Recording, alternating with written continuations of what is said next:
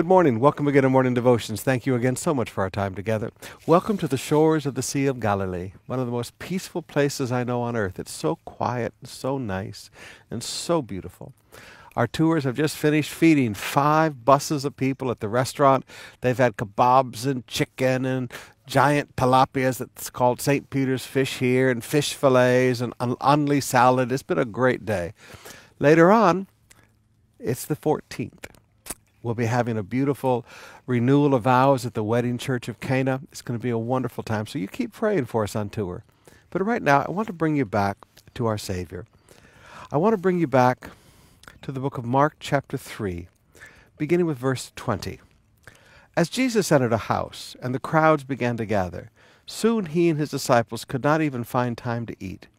When his family heard about what was happening, they tried to take him away. "He's out of his mind," they said. But the teachers of the religious law who had arrived from Jerusalem said, "He is possessed by Satan, the prince of demons. That's where he gets his power to cast out demons." Now I want you to notice all of these horrible attitudes that came against Jesus and the apostles for their hard work of the ministry. Now, you'd think everybody's happy, people are being blessed and ministered to, but bad attitudes, they just come to our life. We don't go out and invite them necessarily, but bad attitudes do come to our life. First of all, I want you to notice the bad attitude of family. And it continues down in verse 31. Jesus' mother and brothers came to see him. They came to enforce a family decision. They were upset because Jesus was working so hard he didn't even have time to eat. And they just thought, this is just too much. And they wanted to stop him. Many times in the life and ministry, you're pouring your life out. Like Paul said, I'm poured out like a drink offering. You're pouring your life out to help people, and it's a pleasure and it's a joy. And, sometimes there's not a lot of sleep. And sometimes there's not a lot of time to rest. And sometimes you miss meals. But it's such a joy to serve God's people, and you're pouring your life into people. And the next thing you know, your family is having an attitude. Now, if you're involved in ministry, you're involved in Christian leadership, you're going to face this at some point in your life. And I just want to encourage you, your family loves you. Their bad attitude is not coming from a negative source. Their bad attitude is flowing from their love.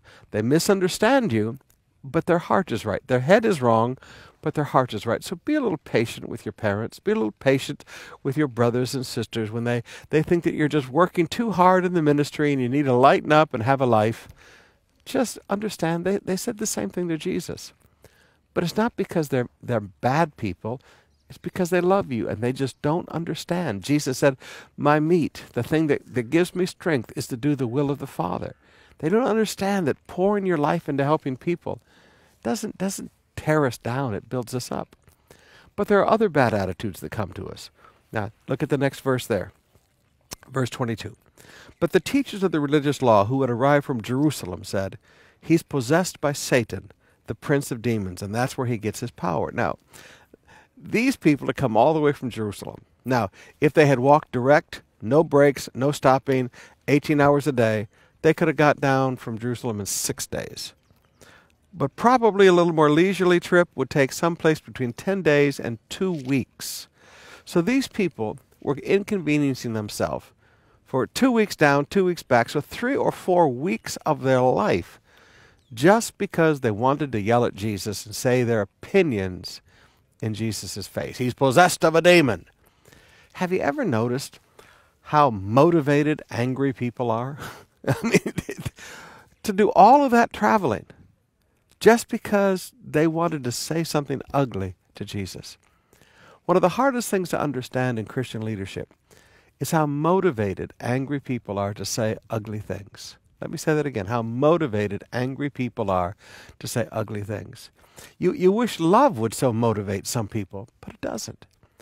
But this anger, this hostility, this bitterness drives people to do a lot of hard work just because they want to rebuke you. If you're in Christian leadership today, just learn to understand these things. And I wish I could say let it flow off your back like water off a duck's back. It doesn't work that way. But what you can do is make a decision to never let a root of bitterness get in your heart. And just come to a place of peace like we're here right now. Find your peace in Jesus. My Uncle Lester used to say it this way: other people's heads are a poor place to keep your happiness.